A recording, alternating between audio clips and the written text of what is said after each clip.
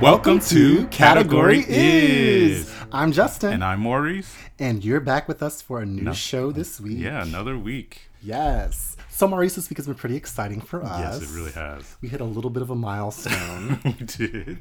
We got some press coverage, y'all. We did. We in the paper. We in the paper. Front page. Yes. Of Philadelphia Gay News. Yes. So we want to thank Adriana Frazier. Mm-hmm. She wrote a lovely article about our podcast. She did. We was also featured internationally. We were featured on Yo Homo, which is a queer blog out of Toronto. And they listed us as one of their favorite podcasts that they're listening to. And we posted the links to both of these on our social media, so be sure to check that out. Category is Pod on Instagram and Twitter and also Facebook. Yes. Yeah. And that was exciting. It was. That personally brought a little bit of a tear to my eye. It did? You know, one of my three favorite people of all time is RuPaul Charles. Yeah. And RuPaul was on that list. Mm-hmm. And for us to be on that list. We were right under RuPaul. It was shocking. Yeah. I mean, honestly, shocking. In honor. And awesome. So, we're going to keep the momentum of the podcast going. Yes. We thank all you guys for listening and supporting us each week. And we are going to work our hardest to give you good quality content and conversation. Every week. Yeah. Weekly. Wednesdays. On time. Hump day. So, Maurice, how was your weekend? My weekend was good. So the article came out on Friday, so I was running around the city trying to get copies of the paper. Right. So did that, and then we went to the museum, the Philadelphia Museum of Art. Oh, nice. Yes, we went to see the Dior show. How was it? It was a little underwhelming. Really? Yeah. Because I guess in my mind, I was thinking it was going to be Dior and haute couture and gowns, beautiful gowns. Yeah, and they were going to just have endless gowns from back in the 40s, 50s, all throughout time. Right. And you would just see, this gown was worn by this woman, this gown was worn by this woman, and they literally had just one room of gowns, and it was probably 30 of them at the most. I mean, that's a lot. But the majority of them were not even Dior. Who are they? No-name people. I mean, they did have the ones... Were they designers that held, the house? Some of them were. They had Balenciaga. They had... There's designers that come in and will hold, will run the house for a few years. Yeah, they had Yves Saint Laurent. They had, people who were, the head of the house at that time. But then they also had, literally no-name people who had no association with Dior at all. Oh, well, that's unfortunate. It was unfortunate. And it was literally you walk in that one room, you go around the corner, and then that's the exit. And that was it. Hey. Yeah. Keep your expectations low, I guess. I don't know. Yeah. But the Philadelphia Museum of Art usually curates awesome collections. Yeah. That's just unfortunate because every time I go there, I see really, really good stuff. Yeah. That was just a little bit of a downer. So then after that, we kind of walked through the city and did... It's cold this weekend and damp. It was fine. Yeah, we walked 6 miles though. Oh no, God! Yeah. Uber, hello, walking 6 miles in January. Yeah, crazy. I mean, it wasn't that bad. And then on Sunday we went to a Christmas party. A Christmas party? Yes. Was it a Three Kings Day party? It was a Three Kings Day, Epiphany party. Yeah. So okay. We did that, and did you go loaded with your Bible verses? Were you just spewing them out? No, I did not. I did not. It was just lots of food, and that's pretty much it. Nice. Yeah, it was good. It was fun. How was your weekend? My weekend was exhausting. Really? As usual? Well, no. It wasn't exhausting with fun. It was exhausting with helping, people move stuff and then laundry, grocery shopping, cleaning, just trying to do a whole bunch of normal stuff. And I'm still tired. That takes a lot of work. You're always tired. You might need some vitamins or something. Don't do that. I take my vitamins. Okay. I got my Care of package. All right. Mm-hmm. Look at you. I take my vitamins daily. I don't feel no effect though. None? Well, it's all right though. Okay. As you all know, we're having a sober January. No drink January. Yes. That's what we call it. That's what we call it. Yeah. We've been calling it sober January, but that seems so hardcore. Yeah. No drinks. No drink. No drink. No drinks January. It's more fun. It is, yeah. So, what you're drinking is a little dry this week Literally. again. But this week we have a lovely mocktail, a nice beverage that Maurice has made for us. Yeah, so I made a lavender lemonade and I posted the recipe on our Instagram. So it's basically, I made a simple syrup with, they sell fresh or dried lavender in Whole Foods. It's just like a little pouch. Right. Yeah. And then so when I made the simple syrup, which is equal parts sugar and water, you just put the lavender in and let that steep. Right. And it got, like a little light purplish kind of color. Yeah, it was pretty. Yeah. And then I just mixed some lemonade in it. So. Lovely. Yeah. Lovely. Good. I feel like Beyonce, drinking my lemonade. But no, that's nice. Yeah. It's really refreshing. But it is, yeah. I like it because, I'm a gin drinker. And I like anything that's like kind of florally or herbaceous, juniper berry-ish. Yeah. It's just, I love it. Has a slight floral taste. Don't be trying to substitute the recipe, y'all. You cannot use your lavender essential oils. No. You cannot use the lavender satchel that goes under your pillow. Use food grade lavender. Yes. Yes. This would be really good with some vodka in it, though. This would be bomb with some vodka. But we'll hit that in February. I'm supporting you in solidarity of the bullshit. I don't know why I agreed to this. I'm trying to keep my promise. This is how many more days we got? I don't know. Okay. We're not even a third of the way there. How about that? That's right. How about that? Well, it's going to be a long one. And my kidneys don't feel no better for it. At all? Maybe a little bit. Maybe a little bit. I do a little bit more of a pep in my step. Okay. The skin's not as as greasy. Oh, but okay. This has been a crazy week in terms of categories. Categories is popping this week. Categories is popping. Yeah. Let me tell y'all, before we started doing this podcast, I was never really cognizant of this thing called the news cycle. And news moves fast. Very fast, yeah. Stories get stale, dry, like them saltine crackers in the back of your cabinet that ain't been touched in 2 years. And it's just like, you have to be abreast. Yeah. I like that word. Is that the right use of the word? Abreast? Yeah. You have to keep abreast. Yeah. Of Did you have to touch? I didn't have to do that. Yeah. The motion. Sorry, you guys can't see us. You just stay abreast of the current events. What's going on. And what's going on and what the people are saying.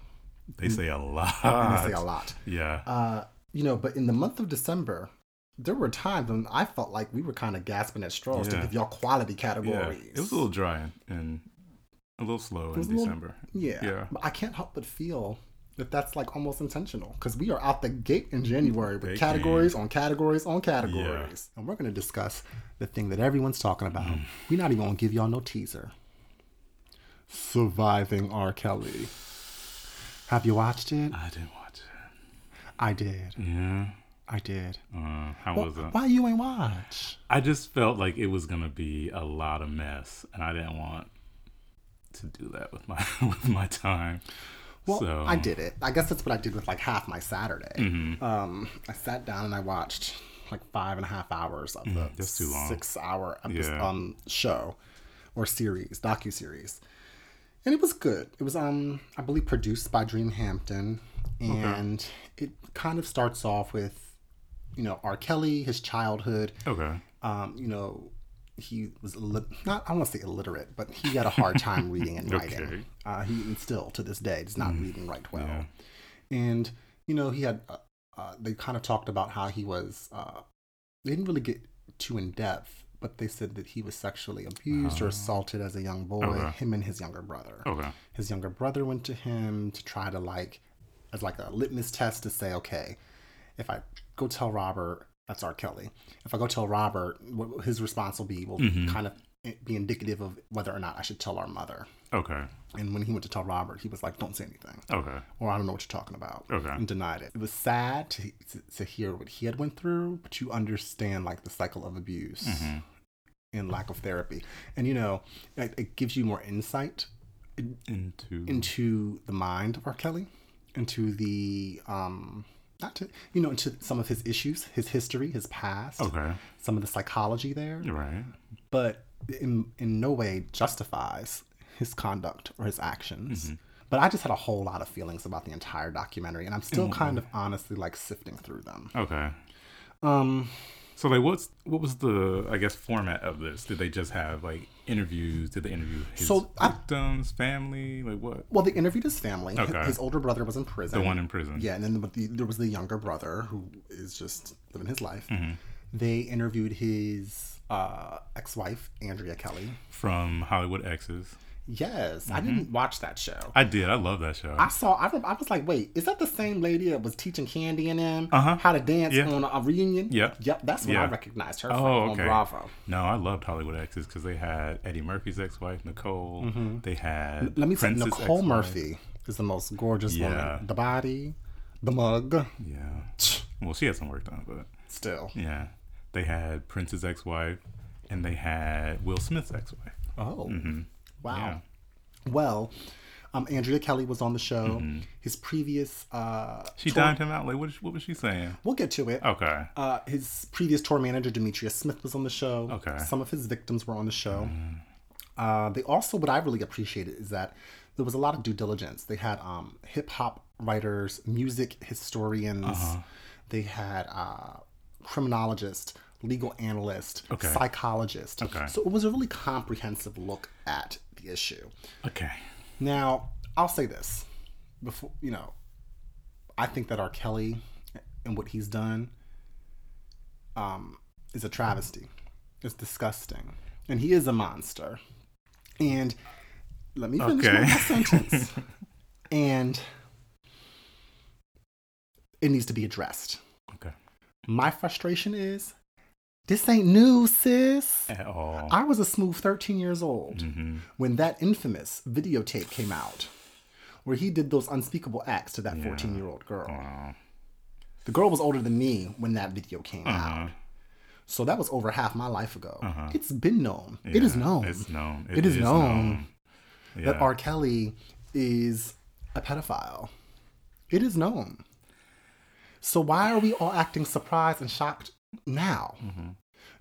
People have been out here stepping in the name of love at every other wedding for the past decade and a half. I Believe I Can Fly. Y'all been I Believe When I Can Fly. I hate that song. It's a horrible song. Ugh. Well, it was inspirational for the kids. Y'all been putting the key in the ignition. Trapped in the closet. Trapped in the closet. But it's just like, my frustration as I watched the entire documentary was not so much with R. Kelly, because that's obvious, right? That's the low-hanging fruit. That's easy, yeah. It was the more complex issue of the Black community and what we do to protect the most vulnerable of that community, which is our young girls, right? Women are not given the advantages societally and the protections that men are. That's true. And they are vulnerable.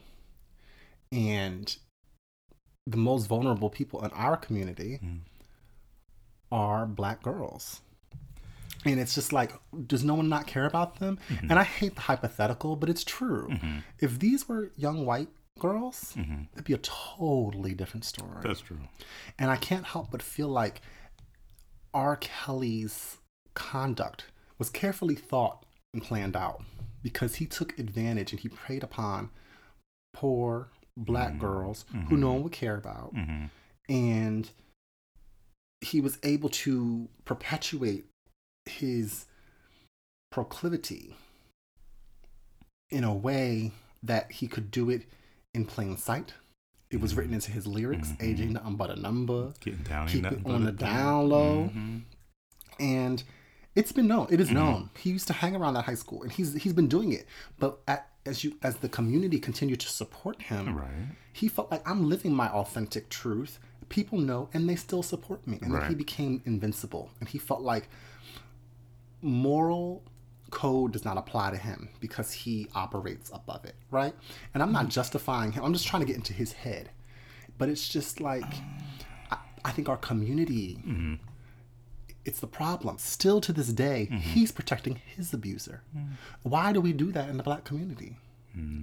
That's the problem. Well, okay, my question with the documentary is, or with this whole thing, is that where were the charges? Okay. Because if he was doing all of this, which he was, allegedly,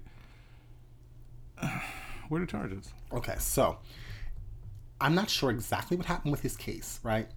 But when the child pornography came out, right, in the early 2000s, he was charged with 21 counts of child pornography. Right? They couldn't charge him. They thought that it was, from a strategic legal standpoint, it was best to go for the child pornography as to the statutory rape. Okay. Right? Okay. Because of the varying ages of the girls, the age of consent in Illinois is 17, you know. And I think that there was more teeth in going after the child pornography claims. And, you know, he defeated those claims. But one of the things that blew me in the documentary is that there was a girl at one of his trials, and she was a part of the Support R. Kelly team. Really? And she was a minor. Okay. And he picked her up. He was on trial for child pornography and picked up a minor at the trial. Like, that's how audacious this man was. That's how invincible he felt.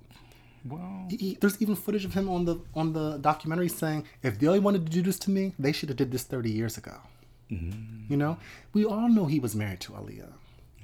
And that his tour manager forged the marriage documents to say that she was 18 when she was in fact 15. And I'm not trying to disparage Aaliyah's memory at all, but a fact is a fact. You know? Well, okay. And I'm just playing devil's advocate because... Sure. You know, some of the people who are making comments like R. Kelly needs to go to jail and this, that, and the third, like, some of these, you know, women were... in high school, and they had grown men picking them up from high school. What are you talking about? You never had that girl in high school, and... Well, you know what? I think that that's an interesting point, too.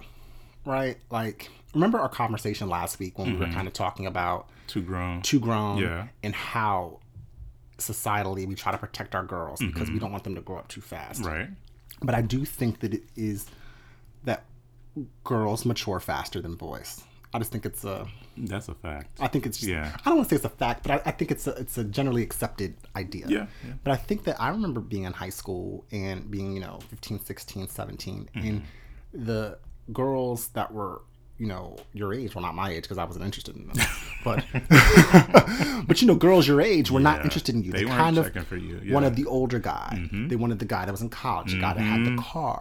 So I think that that's not uncommon. And even when I was watching the documentary, this is my thing. I totally believe all these women. I support them. I do believe them. Because there's no way you're going to find this many people with the same story. You know, it's a pattern. It's a practice. It's a cycle. This man had set up infrastructures and systems to insulate himself from ever being prosecuted. Yeah. You know? Right. And he had a method. Yeah. His method was to prey upon girls who were young, vulnerable, impressionable, easily influenced. The power dynamic is off. Imagine being a 16-year-old girl and a famous, rich singer is interested in you. You know, and that's the one thing I had with the documentary, because I looked at some of these girls. Yeah. And all of them were just like, I was an aspiring singer. And you know me, I'm poking holes. I'm like, all y'all hoes, well, not all, let me not call them hoes. All y'all girls had dreams of being the next Mariah Carey. Everybody. You know? And it was like, let's just keep it real. Yeah. Like, did all y'all really think that y'all was going to sing? Oh, he's in the studio, and then he's performing sex acts, and there's beds in the studio. I heard there's a bed in there, yeah. Yeah, and there's, like, girls in every other room. And it's like, yeah, you're a young girl, and yeah, you're impressionable. And sure, you might have felt like you didn't have the agency to say no. Agree. Right. But now that we're grown, and we're 20 years removed from this, statute of limitations has passed, you can kind of also reckon with yourself and be like, look, I was just a young girl, and I'm not saying anyone's hot or fast, but it's like, look, I was interested in this older guy. It was appealing. I wanted to see where it could take me. Yeah. There was a lot of that going on, I'm sure. I'm sure. Because, yeah, you can be 16, 17. You're not a girl. You're not yet a woman. Right. But if R. Kelly was knocking at your door or paging you back in the day, right, you would be right there with it.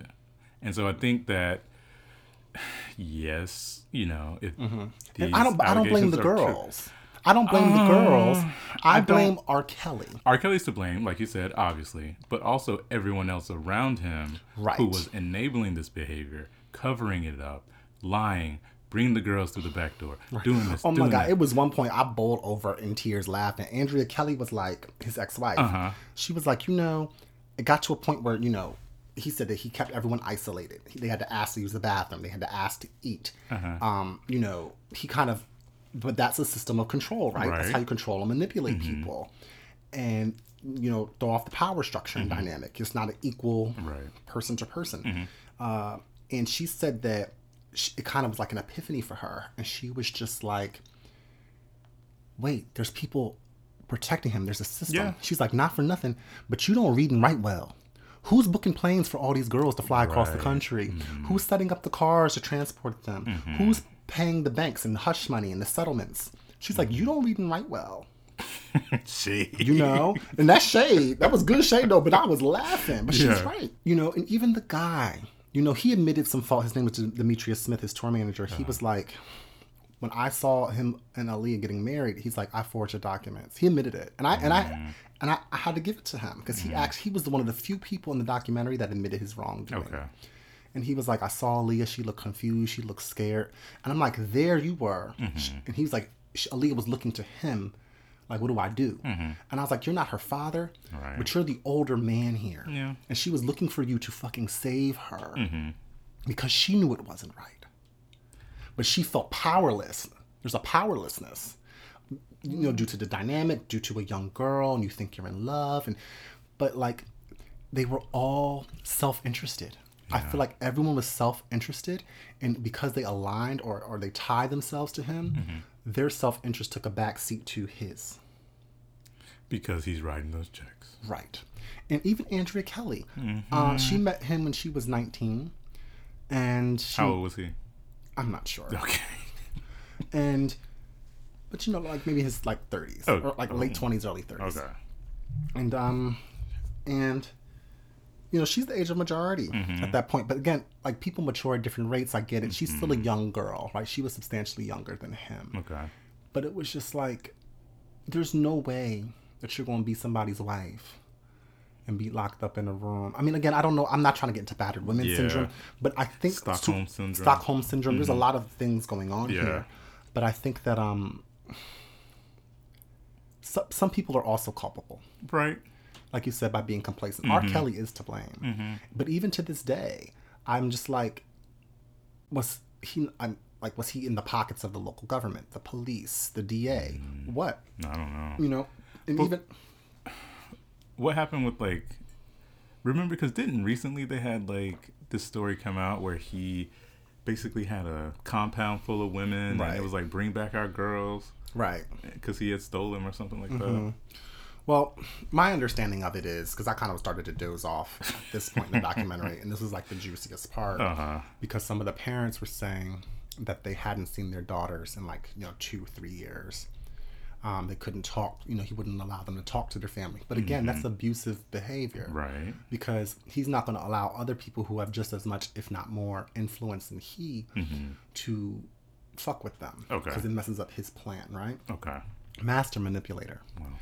And I think that, my understanding of it as of now is that the women who are in the compound are of the age of majority. Okay.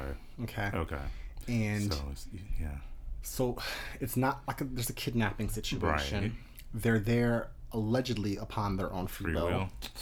And they're in a relationship of their choosing. Absent any evidence of abuse, I'm not sure what could be done to issue a warrant. Yeah, because it's like, for what? What illegal conduct is happening in that compound? Right. And that's the tricky part. And I'm not defending him by any means. Wow. But this is where it gets more psychological and damaging, because there is some immoral things that are happening in that compound. Illegal, not necessarily, but immoral, absolutely. But whose morals though? Because I think that society kind of operates at like a base level of morality. Well, not that anymore. We all kind of subscribe to. But there's certain like. But what's going on? We don't know what's going on in there. They could be having Bible study. Doubtful. Well, my issue, going back to the overarching question that I kept asking, going back to the Black community, is like, why do we continue to support people like this? Not for nothing. When Chris Brown did that to Rihanna. I have not listened to a Chris Brown song since. Yeah, he got canceled. Canceled, real fast. Done. Yeah. And it's just, people are still out here on the internet today caping for defending R. Kelly. Yeah. And it's like, oh, we can't bring down our black men. Why? Why not? Yeah. And people are like, oh, well, I can separate the art from the person. I'm sorry. The art that he had was shit. In my opinion. Y'all act like he's Pavarotti or writing arias or Beethoven or something. Bump and grind and key in ignition. Yeah. Let it go. I get that it's a memory. I have not listened to a Chris Brown song in a very, very long time. I have not watched The Cosby Show. Well, I was more of a different world person than Cosby. Okay. And I do watch different world. But my life, the quality of life has not diminished since I've not supported these things. But I think that, within the black community, this could be an overarching discussion that could maybe go into other areas, is that how do we use our collective voice? To say what, though? To say what? But how do we use our collective voice to make a stand to protect the most vulnerable people in our community? How do we use our collective voice to vote for the interests that most support our community? And I think that a lot of people in the black community get caught up in the BS, just to be honest, and make justifications for things because it's within their comfort zone. And it requires less of them. Like, they'll be all up and down Twitter talking about Forever 21 and a sweater about a fictional place, like we talked about a few weeks ago. But Wakanda. Forever. But they won't be vocal in a way of, this is wrong. They'll add their voice to it, but it'll be in supporting him, because as society, as a black society, we don't want to take another black man down. But he took himself down. Why not? Exactly. We need to rid ourselves of the people who are hurting our community. Well, that's true too. You know what I'm saying? Yeah. But I think, what I also think it is, to be quite honest, and this might be a little bit dark and cynical. Oh, here we go. I think that due to people like to discuss the stuff like Wakanda sweatshirts, because it's easy, it's surface, it's vapid, right? Right. But when you want to talk about sexual assault, which is prevalent in all communities, people don't want to have to discuss that because that's real shit. Right. And that's real emotions. And that requires real work and real conversation. So let's distract ourselves. Basically. Let's not actually have these hard conversations where we might have to identify somebody in the family that maybe sexually assaulted your child. And do you believe the children when they tell you what happens? Like the level of believability. Like I even saw a meme or something, in the wake of all this, where it was like, don't tell your daughter to go put clothes on when Uncle so-and-so is coming over. Because that's, again, it's kind of going back to that rape culture. If Uncle so-and-so is looking at his 10-year-old niece, he's the problem. Not the niece who's running around with a tank top in the summertime. She still need to put some clothes on, though. Well, no, I disagree. Because the uncle's coming over? No, just for... No, but I'm saying, to say to cover up because your uncle's coming over. Yeah, okay, no, that's problematic. That's problematic. It's severely problematic. Yeah. But we don't address those kinds of things within the community. And I just think that we kind of have to no one wants to hold a mirror up to themselves. That's true. And R. Kelly they're not going to like what they see. R. Kelly could be the mirror, because please don't believe that R. Kelly, he has a whole different infrastructure set up. Right. He has a whole system. And he has people working the system. It's a well-oiled machine. It is, yeah. But I'm going back to the earlier thing of just abuse, sexual abuse. Is prevalent in our communities that no one wants to talk about because it is a real source of a lot of pain. But you got to work through that pain collectively. Do the work. I know you hate me saying do the work. Yeah. But do the work. But I'm done with R. Kelly. Good, I can't discuss it no more. That was a lot. I was on the train this morning going to work, and this girl had her phone out. First of all, it's a pet peeve of mine. If you don't have headphones, don't FaceTime. Don't FaceTime. Don't watch videos. Don't listen to music. music. You're going to be in silence if you don't have your headphones. Please believe there's days when I don't have my headphones. I'm getting ready. I'm playing my Spotify in my house off my phone or whatever. Or walking down to my stair. But as soon as I cross that threshold, I have what's called common courtesy for other people in the community. Well, anyway, this girl was watching the R. Kelly, Surviving R. Kelly on the train. It was loud as hell. I don't know what kind of phone she had. It must have been an Android because it was ridiculous. Wow. But anyway, child, moving on. Category is New Boo Thang. New Boo Thang. So this girl Cassie, remember Who is that?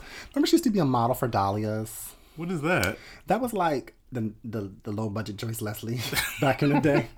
And you know, Joyce Leslie was already low budget. Already low budget. But she used to be a model for Dahlia's. Okay. So that was like Fashion Nova back in the day? Kind of, sort of. Okay. Like a Charlotte Russe. You know, like Charlotte Russe was the classy rainbow. Oh, okay. But Dahlia's was kind of somewhere in between. Okay. It was like the teenage dress barn. Okay. So, yeah, but you know, fast fashion back in the day. Anyway, yeah. Well, Cassie has a new man. Yeah, she and Diddy broke up. I'm still hoping they get back together. You know, but you know, he on bereavement right now, so Diddy needs to go to therapy. He does. Because I think that Diddy hasn't done right by none of the women in his life while they were living. Wow. And I think that he's very much grieving the death of Kim. And I think that he's in love. I saw something on, you know, one of them internets where it was like he's in love with the idea of the Kim who has passed. Okay. Because it holds her in this place. It encapsulates her. Right. Where he can only view her with positivity and good things, right? Yeah. But also, he doesn't have to commit to her. Exactly. Well. And now that Cassie has went on and found her new boo. Well, he didn't commit to Cassie either. Right.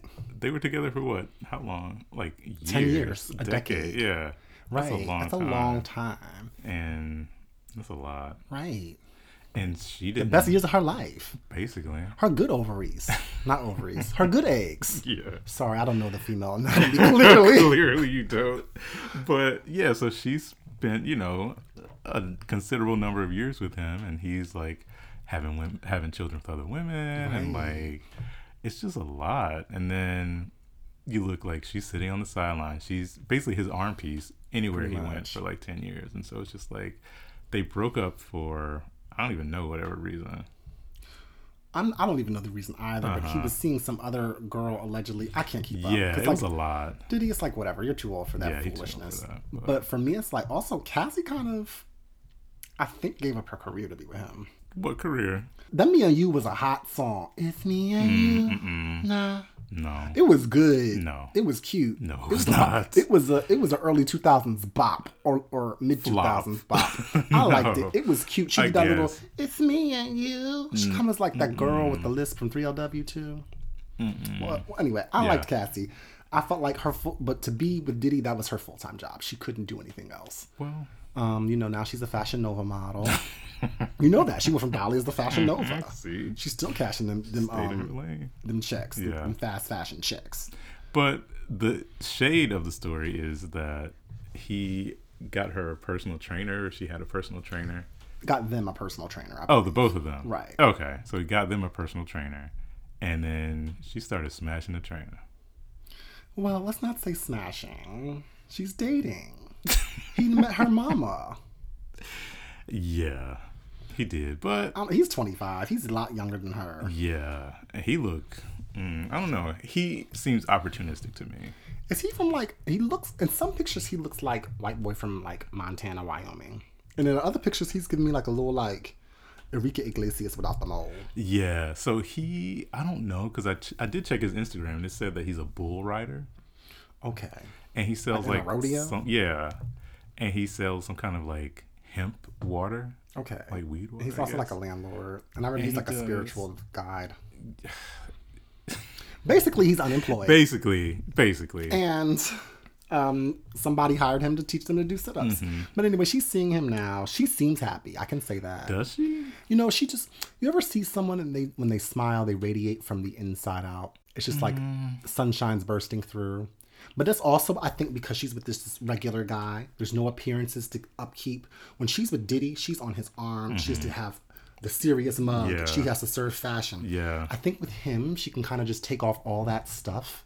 Well, she ain't got it no more. And just be her. No, she's casting those Fashion Nova checks. She broke. Okay. So she better be in love. Well, she seems happy. But or he better be putting it down.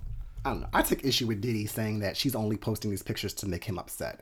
Because men are bullshit. Well, Diddy, seriously? I know Diddy's a bit of a narcissist because in order to be that kind of a person, you have to be a narcissist to a certain level of self-esteem. It's excessive.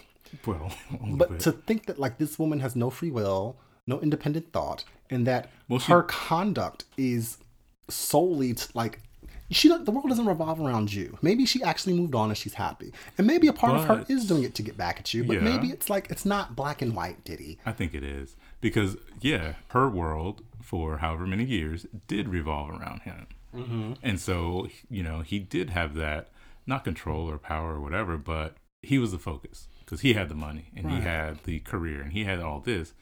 Yeah, she had to serve as the pretty arm piece. But now that she's not with him, I think it is a little to get back at him and say, yeah, she might be radiating, as you say, but she putting on. Like, girl, that rent's coming up. But is that not I don't know what happened in their relationship and his dissolution, but is that not the consequences of your conduct and actions? Like, come on. But you don't know what he's also being hella manipulative. Why can't manipulative? Right. In saying that posting pictures of her, I love you so much. Like, dude, he probably let it go. Maybe he does. Let it go. And that goes into I said what I said, but we're going to talk about that later. But I mean, maybe he does miss her. Maybe he does. He is going through a lot right now. Okay, but that's not her responsibility to hold his hand through a lot. But it had been, and so... But it's not her job. But it had been. It was her job. So it ain't no more. She quit. She put her... she quit on the spot. She didn't get 2 weeks. Well, I hope she had that savings, because... She was a no-call, no-show. Well, I hope she was saving them coins, because, I mean, dude looks broke. Like, broke. Well, So... It's not all about the money, Maurice. They might not have a pot to piss in, but she's just happy. I don't think I could be happy being broke. How broke? He looks broke. Housewives of Atlanta broke? Or like Section 8 broke? I don't think they're that broke. Yeah. But I don't know. I mean, I do hope she's happy because, I don't know, she should go back to Diddy. This is a lot of conversation about a D-list celebrity. It is. All right. Thanks, Cassie. Let's move on to an A-list celebrity. Yes. Kim Kardashian West and her husband Kanye. Well, they didn't announce it. It was just like a rumor now, but multiple sources are confirming that they are expecting their 4th child. Do they need another one? Of course. I think they're two people. Well, Kanye's clearly a narcissist. Stop. And he loves himself, and no one's better than Kanye. And he just thinks he's like divine, And I think that Kim loves herself too. And don't get me, self-love's important. Exactly. We should all love ourselves. Yeah. But these people love themselves a little. It's excessive. Again, it's a lot. To you. To me. Well. To me. Because sometimes, I love RuPaul says, if you don't love yourself, how in the hell are you going to love someone else? But, I also find great bond in hate. You can kind of hate parts of yourself. And then you ever make really good friends with someone because you both hate the same thing or the same person? You bond in hate. And that's not good to bond in hate or tragedy. But what I'm saying is they're just people who are really obsessed with themselves. At least that's what it seems like. Okay. I don't know them personally. But, I feel no way about them having a child. They have more than enough money to afford it. Exactly. Go do y'all. Make all the beautiful babies y'all want to have. And that's great. I just hope that they pick a really decent name. I think we should have a discussion on potential names. So, allegedly it's a boy. Right. So... How perfect. Yeah. Well, I think they planned that. Yeah, they said they wanted 2 boys and 2 girls. And then... But girl, boy. Yeah. I mean, it happens like that naturally, too. But they said that this is their last embryo because Kim has had some fertility issues. So they were going to do IVF for... I think they started even before Chicago was born. Oh, wow. And so... I can't stand that name. It's not your child. It's not.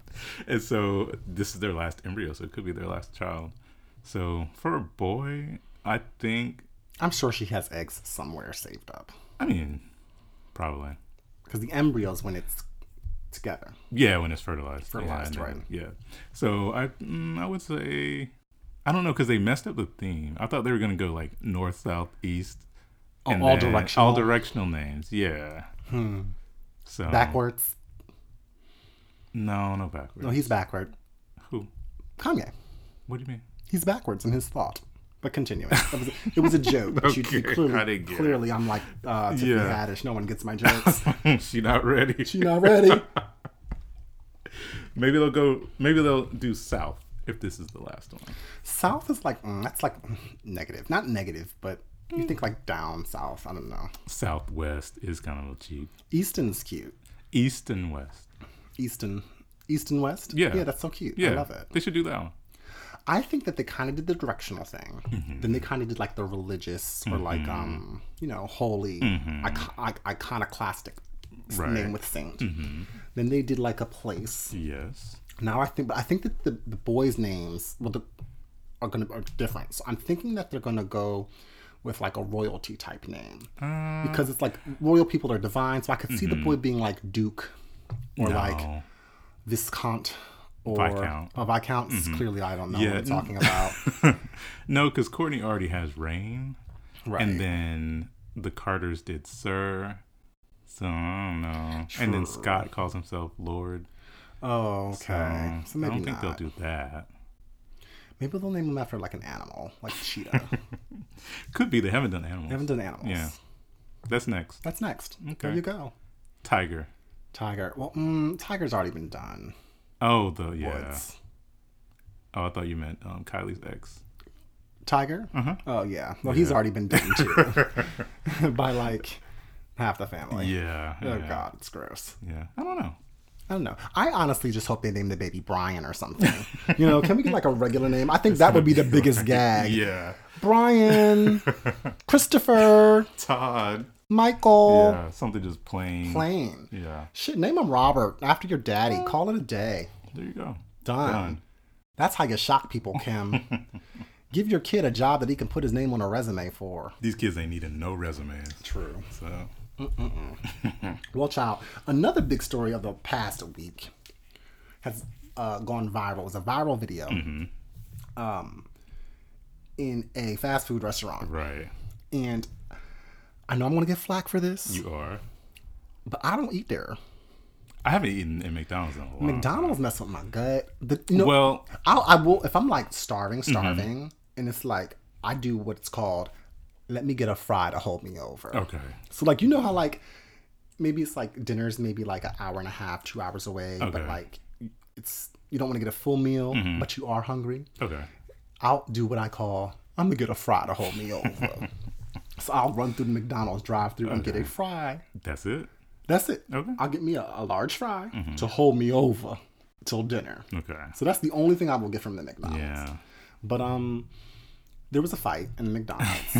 And there's this white man. He reached over the counter and grabbed homegirl by her collar and like yoked her up. Yeah. He like snatched her across the counter. And she started wailing on his ass. Boom, boom, boom. She was missing a lot of them shots. She did, yeah. She said she was a boxer, but girl. The adrenaline was rushing. Yeah. I would have been, you're in your workplace. That's the last thing I would ever expect to happen. Yeah. However, I mean, we do live in Philadelphia. We do. Some of these McDonald's, they be... That's why I don't go in there. They too ghetto for me. Yeah, they are too ghetto for me. But they said that the fight happened because he wanted a straw, a drinking straw. And you know how companies are going strawless. Straws are illegal now. Yeah. And so he wanted a straw because and then she was either telling him the policy or I don't know what happened. But since when McDonald's stopped giving straws? I mean, there might be a limit. Like maybe you can get one straw. I don't know if he had a drink. I didn't see one. Just like when you order a 20-piece nugget to give maybe you one sauce. Exactly. Limiting shit. Yeah. See, McDonald's, y'all need to get your policies together. That way y'all could curb the fights. Right. Because people be mad about their food. They be mad about their nasty, unhealthy fast food. Right. But I think that on his tray, he didn't have a drink. I didn't see a drink on his tray. So maybe she was like, you ain't got no drink. I can't give you no straw. Which... if that's the policy. Yeah, that's the policy. I mean, but see, in the suburbs, they keep the straws over by the the place where you go fill up your juice yourself. So you can just go grab a straw. Get one, yeah. You know, I used to keep salts, ketchups, peppers, all in my little console of my car. Yeah, don't do that no more because I keep a clean vehicle. But it's just, he yoked her up. It was totally inappropriate. He violated her space. One should never have to fear for their safety in their place of work. But what was shocking and what kind of, garnered a lot of discussion was the fact that her colleague grabbed her by the waist and was pulling her back from defending herself. Yeah, yeah. When the customer was the aggressor. Right. And, you know, she just aggressively responded back. Yeah. Defensively. But he started it. He started it and she finished it. But also the thing is that during the fight, everyone else was just watching it. Right. And that was a lot of discussion too. But I also think that's world star culture. Right. But I also think that, have you ever seen a fight, like been that close to a fight? I don't get involved in fights. I can't mess up this mug. And you don't know what's going to happen. So I understand why they probably stood back and was like, whoa, like what's going on? And then trying to get a sense of like the threat level or like basically what's happening. Sure. And then to get towards him, they would have had to come around the counter. And the guy did come around. The counter. True, but they still would have had to come around. But my thing was, I've heard a lot of black women on the social media complaining that black men don't protect black women. Now, you know, I don't have all the facts of this story. Right. I don't know if she was popping off at the mouth. And even if she was, that is no justification for her to ever get hit or yoked up. Because she was yoked up. Yeah. Yoked up, if you don't know, is like an actual technical term. When you yoke somebody up. You grab them. How would you define yoke? Like when you grab them really fast by like the upper portions of their body. Their clothes. To yoke someone. It is a verb. Yeah. Yes. So, he yoked her ass up. But I don't know if she was popping off at the mouth. I don't know if she has a history of popping off at customers and getting them aggravated. Because sometimes I feel like the people at the fast food restaurants and the other clerks, they be trying me. They do. But that's, again, not a justification. Yeah. That's why I don't deal with the cashiers. Cashless. Only. Right. But I think that, again, I can see what you're saying. When a fight's happening, adrenaline's rushing, you're trying to assess the situation. She, at that point, was going in on the man. Yeah. And look, she was doing more damage to him than he was doing to her. Right. But she was totally justified. Oh, yeah, completely. But I think that he was just trying to, like, stop her. But also, I think that what people were kind of missing is that, you know, she's working at McDonald's. She's a young girl. And they were probably thinking, yo, girl, like, you need to stop hitting him because you're going to lose your job. Yeah. Right? Because that's how I think as black people, we kind of immediately go to our security. Is our finances, our income. You can't be hitting on a customer. You're going to lose your job. That's the natural. So let me help her in more ways than one. Yeah. Physically, economically, whatever. But I also don't think that she needed the men's help. Well, you know, and that could be it too. Like maybe they were like, she got it. She clearly had it, according to the video I saw. Yeah. But then what killed me was like the Asian manager came over and finished his transaction. Like all he was was like good. Looking at the receipt and like what's going on. He was like, I want her fired. Yeah. And it's just like you can't pop off on people and then like cry victim. Right. But that was a messy story, but we had to discuss it. So, you know, that's why I go to Chick-fil-A. I know they don't like the gays. That would never happen at Chick-fil-A. It would never at Chick-fil-A. Where was Calvin? Who's Calvin? Remember Calvin from around the corner? No. Calvin from down the block? You don't remember that McDonald's commercial? No. Where he was working at McDonald's and then he became like the manager or something. I don't know. Calvin. It was this commercial from like the 90s or... Yeah, like 90s. And it was supposed to be like this story about how McDonald's invests in the community. And they created this Calvin character who first he was on lettuce and then he was on fries. Then he became like the manager. Stop it, Calvin. They went to college. It was just like a mess. That, yeah. No, I keep it right on at Chick-fil-A. That's my favorite. I know it. I know y'all gonna hate me for it. They don't like the gays. But as long as they're not discriminating with the employees, they're allowed to have be closed on Sunday when I always crave them. As long as they're not, you know, hurting their employees, their workers, or discriminating against customers, I'm okay. The chicken sandwiches are good. And the waffle fries are nice. I'm always greeted with a smile. I'm giving a daily blessing. They say, hi, Justin, you know. They give you peppermints. My pleasure. Yeah. Like I go through the drive-thru with my dog. She gets free ice cream. I mean, it's amazing. Yeah. That's customer service. All right, what's next? All right, guys, let's move on to our next category. Category is fashion. The Golden Globes. The Golden Globes. It is the awards season. Yes. And you know we are awards gays. But my feelings with award shows are changing. They are? You know, I used to love an award show. I really live for the red carpet. Let's just be honest. Yeah. But I'm not really getting the fashions that I like as much. I think what killed me a couple years ago is when all the women wore black for the Time's Up. But that's fine. I get it. They needed to do that to make their statement.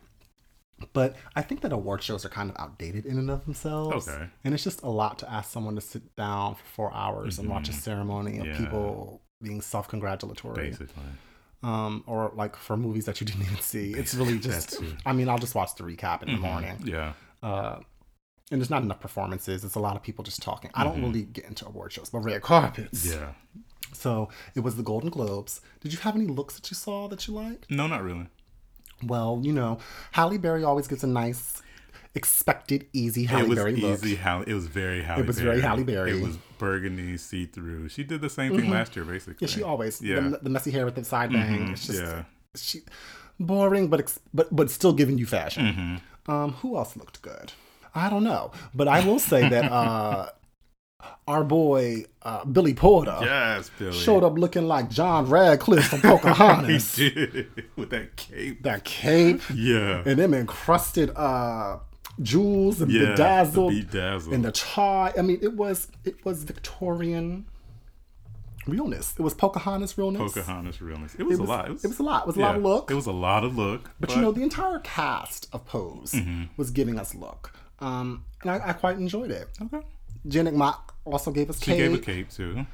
So again, I mean, the fashions were better than the awards. Yeah, pretty much. Gaga looked a mess. She did. She do too much. Yeah. She had like that duvet cover wrapped around her. I was like, periwinkle blue. Yeah, you need to take that bed in the back. And then it's like, girl, are we still matching our makeup to our clothes? Yeah, and the hair. Yeah, it was a lot of look. Yeah, I'm over her. Yeah. But anyway. I was happy that Regina King, Brenda from 227, won. Did she? Yeah. What she won for? She won for If Beale Street Could Talk. Okay. Yeah. Did anyone else win that we like at our podcast? Mahershala. Yeah, so he won for Green Book. Green Book. Yeah.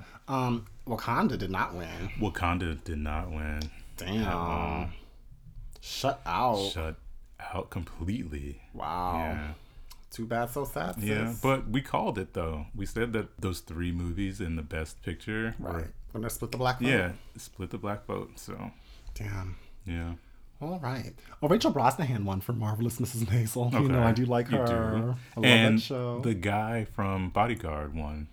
That show I was watching on Netflix. Yes. Yeah, he won too. So, okay. Yeah. I still think of Whitney Houston every time you say that.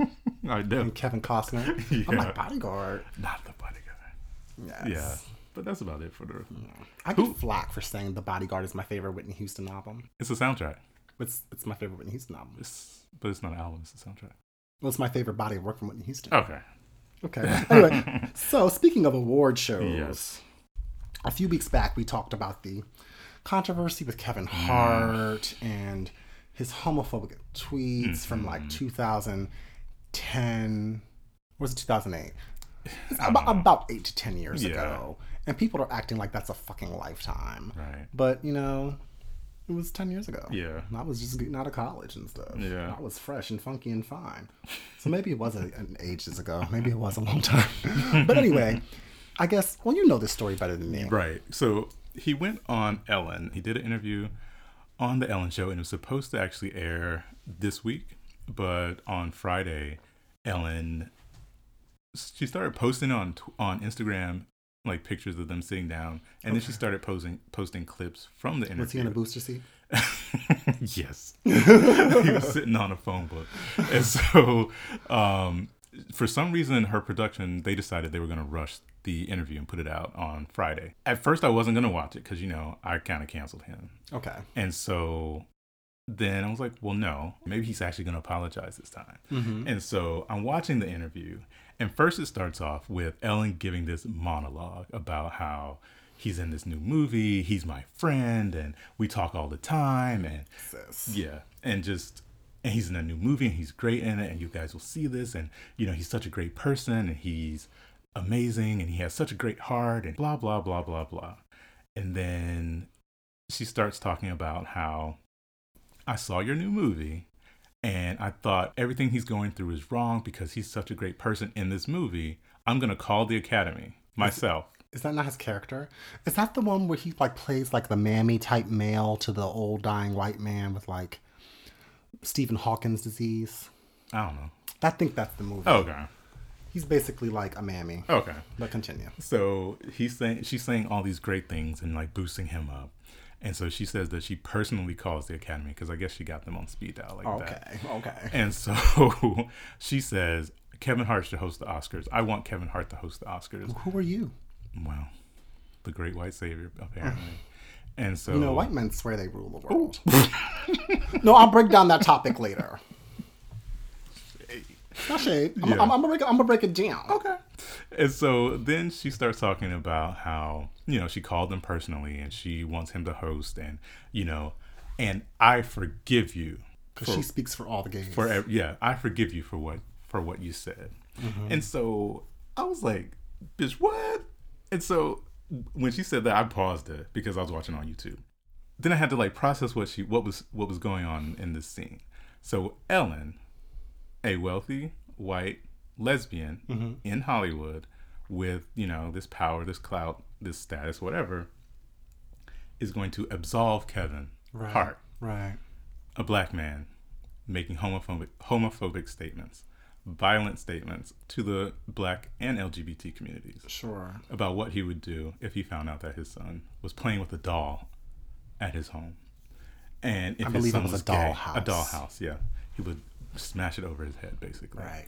And so this rich, wealthy white woman who's gay is going to make a call on your behalf to get you your job back. It was so much wrong with that. It's a lot wrong with that. Yeah. I'm like, Ellen, girl. Because I think that the issue's a little more nuanced, right? Mm-hmm. And I think that Ellen is a very, what do you call it?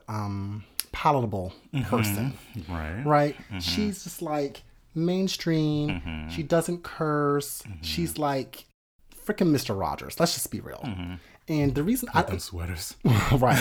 And those horrible dance moves. And not for nothing. And I was not trying to disrespect Ellen earlier when I called her a man. Because she's not. She's a woman and I fully respect her in that. But I truly believe that the reason that someone so mediocre has risen to this pinnacle or this height in their career is because she aligns herself. And this is not a judgment on how she chooses to express herself. Right. But she is a more masculine lesbian. And I oftentimes find that in male-dominated industries and fields, women who may or may not be lesbians, but women who have an ability to project traditional and social norms of a man in terms of their dress, in terms of their behavior, are often accepted into that boys' club and are given more opportunities than women who are more feminine. Because again, industry is very misogynistic. So I think Ellen has, and I'm not saying that she's not being authentic to who she is, but in doing so, she's availed herself of the opportunity to be seen as one of the guys. Okay. And there's a lot of mediocre white guys who are at great places in their career and they're not great. I don't think Ellen is funny. She couldn't maintain her she was one season on America's Got Talent. American Idol. I mean, she when she hosts any award show, it bombs. I mean, Ellen's just not funny. To me, she's wholesome. She gives checks to kids who yodel on YouTube. Yeah. That's her bag. I'm not mad at it.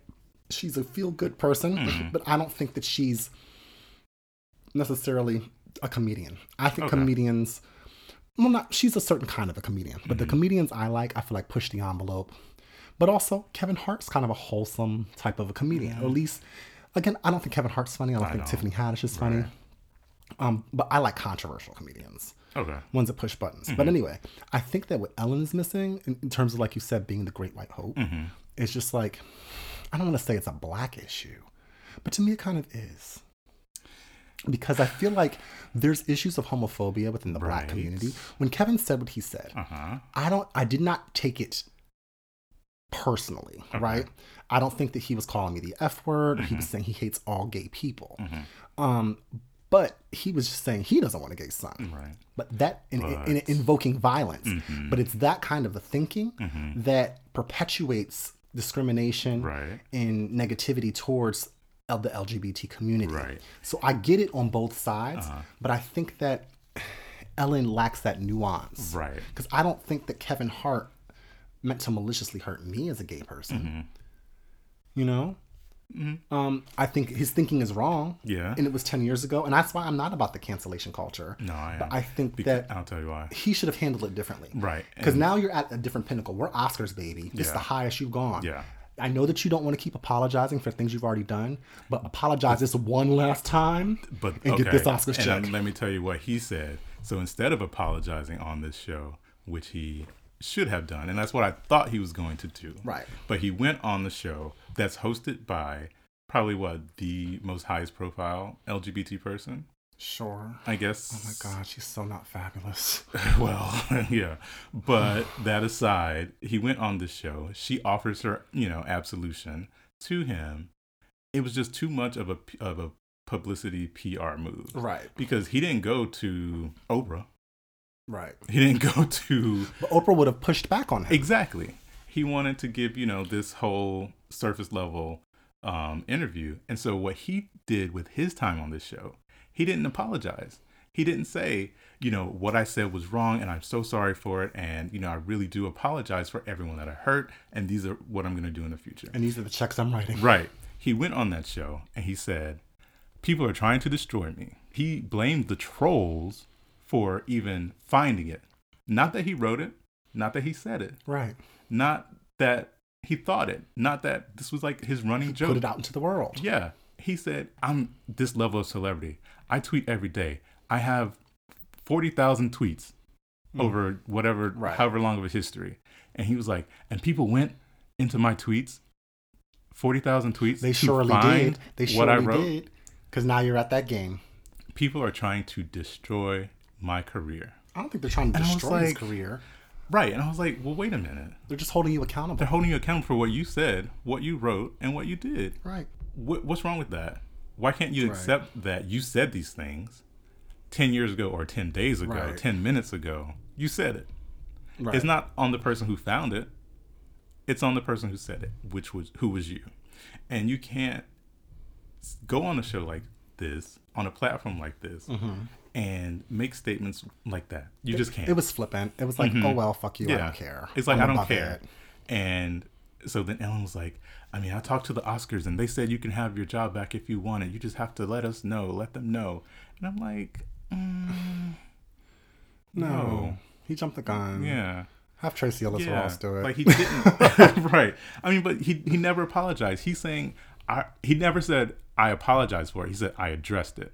But you addressed it by saying, yeah, I said it, get over it. I'm not going to apologize for it. Right. And then he said that the Oscars did present him with, you need to apologize or we're going to find another host.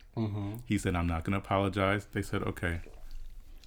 And I would have respected him more if he just would have left it at that. And stand in your shit. Yeah. As wrong as it may be. Yeah. At least you have some integrity for the wrong shit. But hey. But don't be going on these media tours. Right. Over him. Canceled.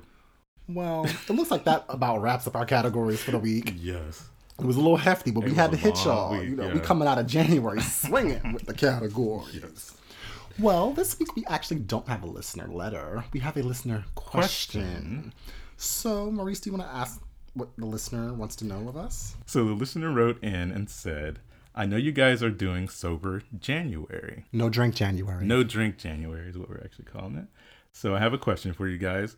Would you date someone who does not drink? Depends, is my answer. My answer is no. Flat out no? Flat out no. Okay, well, go ahead.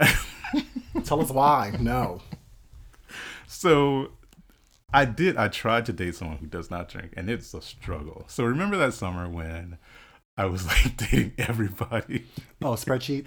Yeah. Spreadsheets? Yeah. Summer of spreadsheets. Yes. Color coded. Summer of spreadsheets. So backstory, had been single for a while, I think, right? And so the longest I ever knew you'd been single. Right.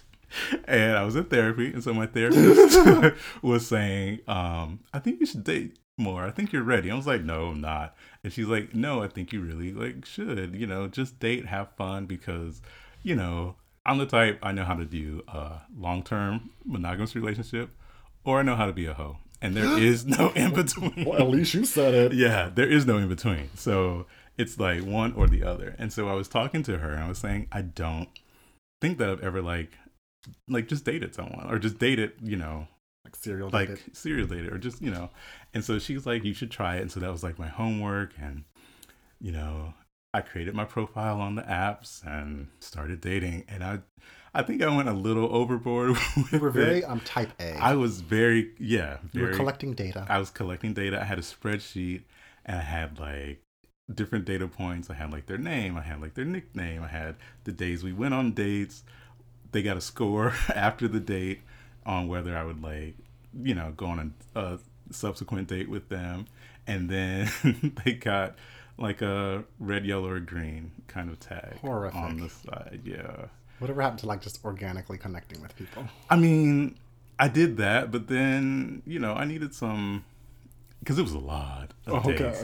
And so I needed to, mentally keep track of like what was going on. And so in this dating exercise, I met this guy and we started dating. But we went on the first date and I think he was late or I think I just got there early. I can't remember which one. And so I, was at the bar and I ordered a drink while I was waiting. Mm-hmm. And so then, he came and we were sitting at the bar and I'm drinking. And I was like, oh, do you want to get a drink too? And he said no. And I was like, okay, cool. Then it's time for like our table. We sit down. I noticed he didn't order a drink at dinner either. So then on like the next date, he just didn't order a drink. Okay. And I was like, are you gonna order a drink? And he said, no, he doesn't drink. Okay. And I was like, well, why? He just said he didn't want to. Okay. And he had drank in the past, but he just stopped drinking. But I just felt like he was judging. It just felt like judgment to me. Right. And I just didn't want to. It made me uncomfortable, like, for me to be drinking in front of him. And you're drinking alone. And I'm drinking alone, and then... And he's clocking your drinks. Yeah, and I feel like, oh, you're going to have another one. So it's just like, I don't want that judgment. So I don't think I could. I get that. I think that, I think I could. I wouldn't preclude the opportunity of dating someone because they didn't drink alcohol. I think that it would... for me, depend upon the reasoning, right? So, for example, if someone's like in recovery. No. Mm-mm. Well, let me finish my piece. Okay. If someone's in recovery, because they had a problem with alcohol or were an alcoholic, to me, that's not a disqualifier. I would still date them. No. I think that I would have to kind of assess at what point they were in their recovery, right? Like if they were just like, only 10 days clean or whatever, sober. Getting their chips, yeah.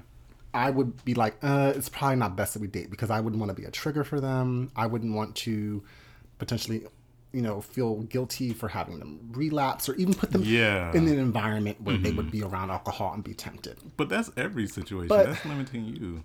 I get that. But if a person's like, look, they've addressed their demons with alcoholism and they pretty much got it in check and they've been, sober for 2-3 years. Right. And they can be around alcohol. They don't feel tempted to drink. I think I could do it. I think I could have it. I would be worried about having it in the home. It just depends. It would just, I think I would have to be a little bit more cognizant about my intake. See, I would have to, have more of a thoughtful approach to my alcohol consumption. But I would not date someone, but they'd have to be a hell of a person. No.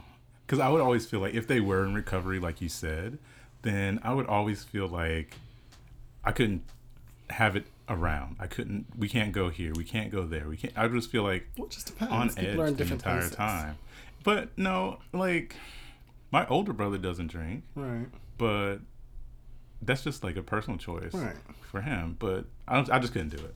I couldn't date someone. I could do it so long as they didn't like judge me when I drank a whole bottle or when I wanted champagne and I was just being lush, Yeah. And I think I could. I think it would just it would take a different approach to a lot of things. I don't think so. I think I would just feel on edge the entire time.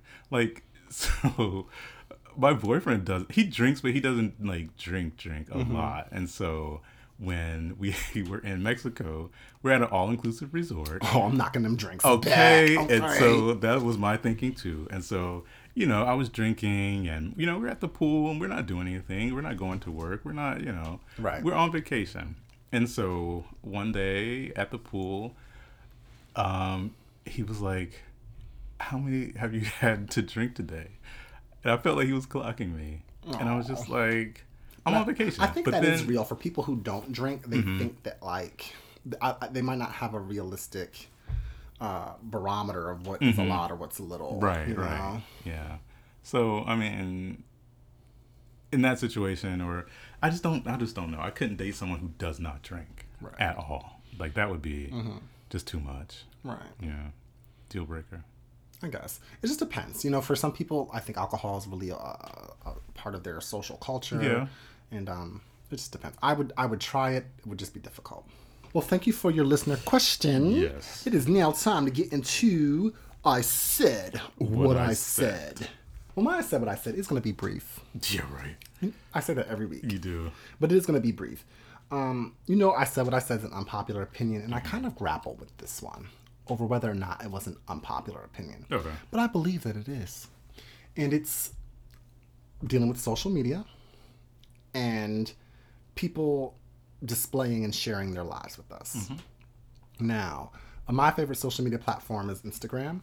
And I think that it's a platform where people can, you know, share a lot of pictures and insight into their life. Right. There's a lot of accounts that I follow that are couple accounts. Oh, I hate that. And when I say couple accounts, I mean it's like an account devoted to this couple. Yeah. And, you know, their aesthetic and their travel and their food and pictures of them. And people like do whole photo shoots. They do. That's got to take a long time. Right. And, you know, those fake candid moments. And I follow a lot of these accounts. And I follow a lot of those gay ones because, like, I'm a hopeless romantic. I'm like, oh, look at these boyfriends, like, doing fun boyfriend things. And I want to do that. And I, like, look at them with, like, envy and jealousy and all that stuff. And then I do the self-hating thing. Anyway, let's get out of that. But, you know, couple accounts. I like them. Even on Facebook, you know, people posting their lovey-dovey and pictures of vacations and all the good times. When the shit is over, I am owed an explanation. I want an answer. Don't ask for privacy. Right. Don't ask for, like, you know, people to mind their business. You chose and elected to share your life with people. Right. We got involved in the story. We're following chapter by chapter, post by post, your life, your love story. I feel invested. I want to see the wedding day. I want to see the children. I want to see the outcome. And when it falls short of that, or it's just not even of that, but if the relationship, if you're posting daily, multiple times a day with your person, I feel like you're a little part of my life through the little double clicks and swipes. And then for you to just rip that from me without any kind of conclusion is hurtful, it's mean, and it's just ain't cool. So I would appreciate, you know, you ain't got to give us all the business, but just how y'all be doing these little subliminal posts and song lyrics, give me some tea on what had happened. Right. That's all. It's not much to ask. It's not. So either if you're going to have, I prefer you not to have these dumb accounts anyway. Yeah. I love the people who keep their relationship off social media. If you looked at I know married folks. If you look at their Instagram, you would swear they were single, right? Because they don't be posting their baby, they don't be posting their husband. It's all about them, and that's fun and good. But then it's just the ones where it's all about the couples. When that dissolves, I would just like a little statement, you know, or a picture of it dissolving or breaking up. Just give me some closure. That's all I ask for. Yeah, because you put so much on there from the beginning, and then now you want some privacy? Right. No, that's not what you built up. That's not. Yeah. And I said what I said. Right. That was short, see? It was good. My I Said What I Said this week is probably going to be short, too. So, you know, you guys, it's the beginning of the year. Everybody has their New Year's resolution. I'm going to get my body in shape. I'm going to get in this gym. I'm going to get on this workout plan, get this trainer. And I'm going to get my body right for the summer. That lasts until about March. Well, that sounds like February. They start falling off because they probably signed up for like a 1 month plan, and they start to fall off. But by March, they're gone. Wow. But until then, that gym be packed. Wow. And it's always with, just people who it's either their first time working out or they just don't know the machines or whatever. So I applaud them for going, and if they stay consistent, but usually they don't. But it's too much. And then everyone gets so overly health conscious. Like I was in Whole Foods the other day, and this girl was asking the worker, "Do you guys have gluten-free water?" What bitch? Because it's my New Year's resolution. I'm trying to go gluten-free. How about you learn what gluten-free is? I cannot. You are lying. I am so serious. I am so serious. So serious Water right now. is like air. It's like hydrogen dioxide. No peroxide. H2O. H2O. But yeah. Hydrogen dioxide. No, that would be two oxygen. Anyway, I didn't pass science clearly. Okay. But yeah, she was asking for gluten-free water, and I'm just like, do you know how ignorant you sound right now? But yeah, I mean, just if you're gonna be healthy, if you're gonna be, in the gym or doing these health conscious things, educate yourself on what you're asking for or what you're trying to do. So practice gym etiquette. Like, don't be up on the machine taking your selfies. Don't bring your kids to the gym either. That's another thing, because they don't have the babysitting area. Some of them do, but I was in the gym in the building, and this lady brings her kid into the gym, and I'm just like, why are you here? Right. And she's, mommy's gonna work out for 30 minutes. You ain't getting nothing done. Yeah. And so she's, on the treadmill or doing whatever, and the kid just running around, like picking up weights. Like, that's a health, it's a safety issue. That's a safety issue. Like, what if that kid got hurt? Now she's sitting like on the machines, like nobody can use them. You're taking up space. You're interrupting everyone else's workout because you want 30 minutes on the treadmill to watch some Netflix show. I haven't been to the gym since like early November. Oh, really? As bad as it is. It's just December is just crazy month, and I avoid the gym at all costs in January. So I just haven't gone. But it's good that people are trying to stick to their resolutions. But again, we'll see where you are in May. Right. We'll see how ready for the beach you are. Basically. And I said what I said. Okay, child. Let's get to our next segment of the show. It is time to wrap it up with our tens across the board. Maurice, who would you give me your tens to? I'm giving tens to Lonnie Johnson. Lonnie Johnson runs Johnson Research and Development Company, and he was in a royalty dispute with Hasbro Toys since February. And so his company, which is in Atlanta, designed the Super Soaker water guns. You remember those? Yes. Yeah, like Super Soaker, like man. Nerf. Yeah. So he's been awarded $73 million from this royalty dispute with Hasbro. Oh, snap. Yeah. Royalty. Yeah. So he felt that he was underpaid since 2007 for these toys. Like, they had, I guess, a certain line in the contract where he was owed a certain percentage of the sales. And so they have been underpaying him since forever, basically. Right. And so he filed a lawsuit. They've been in trial for a long time, and they finally ran him his money. Run him his check. Johnson he's a nuclear engineer. He's got a PhD from Tuskegee, and he is a NASA scientist. Wow. So, congrats to you, awesome. Lonnie Johnson. So, my tens for the week goes to Cyntoia Denise Brown. This is a story that garnered a lot of media attention due to the miscarriage of justice in this case. Cyntoia was 16 when she was a victim of sex trafficking, and she was held by captors who would sell her to various people for sex acts at the age of 16. Wow. A man purchased, I hate even saying that, sounds horrible, purchased her for sex acts and took her back to his home where he held her there. She was fearful that he would return her to her captors.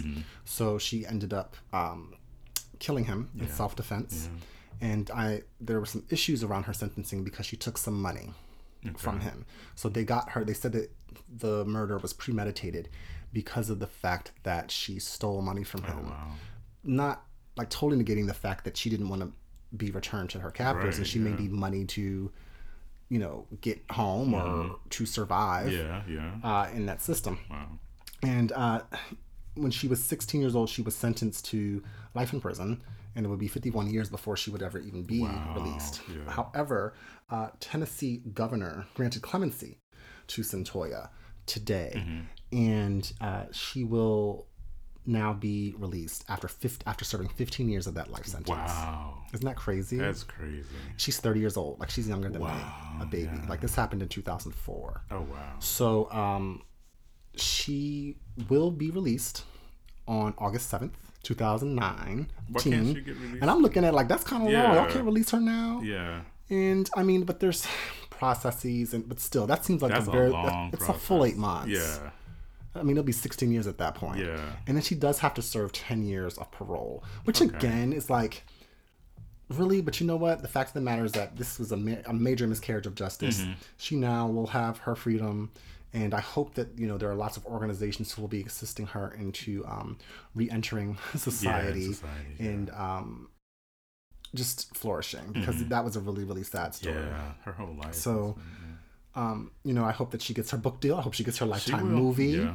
And I hope that, her life has a serious turn around, because that's just tragic, because the system failed her by allowing her to even get caught up in the system of human sex trafficking, which is horrible. Yeah. It's prolific, it's global. But then to, again, sentence her to life, it's just the system totally failed her. Yeah. So I'm giving her my 10s for the week. I'm very happy for her, and I'm happy that sometimes our government can make a way out of no way and make things right. So she gets my 10s, girl. Okay, right, guys. Yeah. Yes. Well, thank you so much for listening to the show. Thank you for supporting us. Yes. And don't forget to like, rate, and subscribe. Also, write us a review and check us out on all things social. A Category Is Pod. And write us a listener letter at categoryispod@gmail.com. Yes, give us your messy tea. Let us know what's going on in your life. And don't forget to subscribe, rate, and review. Tell your mamas, tell your friends, tell your coworkers. We need them numbers to get up. We do. Listen to us, people. Yeah. Yeah, so thank you so much. And we'll be back at you next Wednesday. Bye. Bye.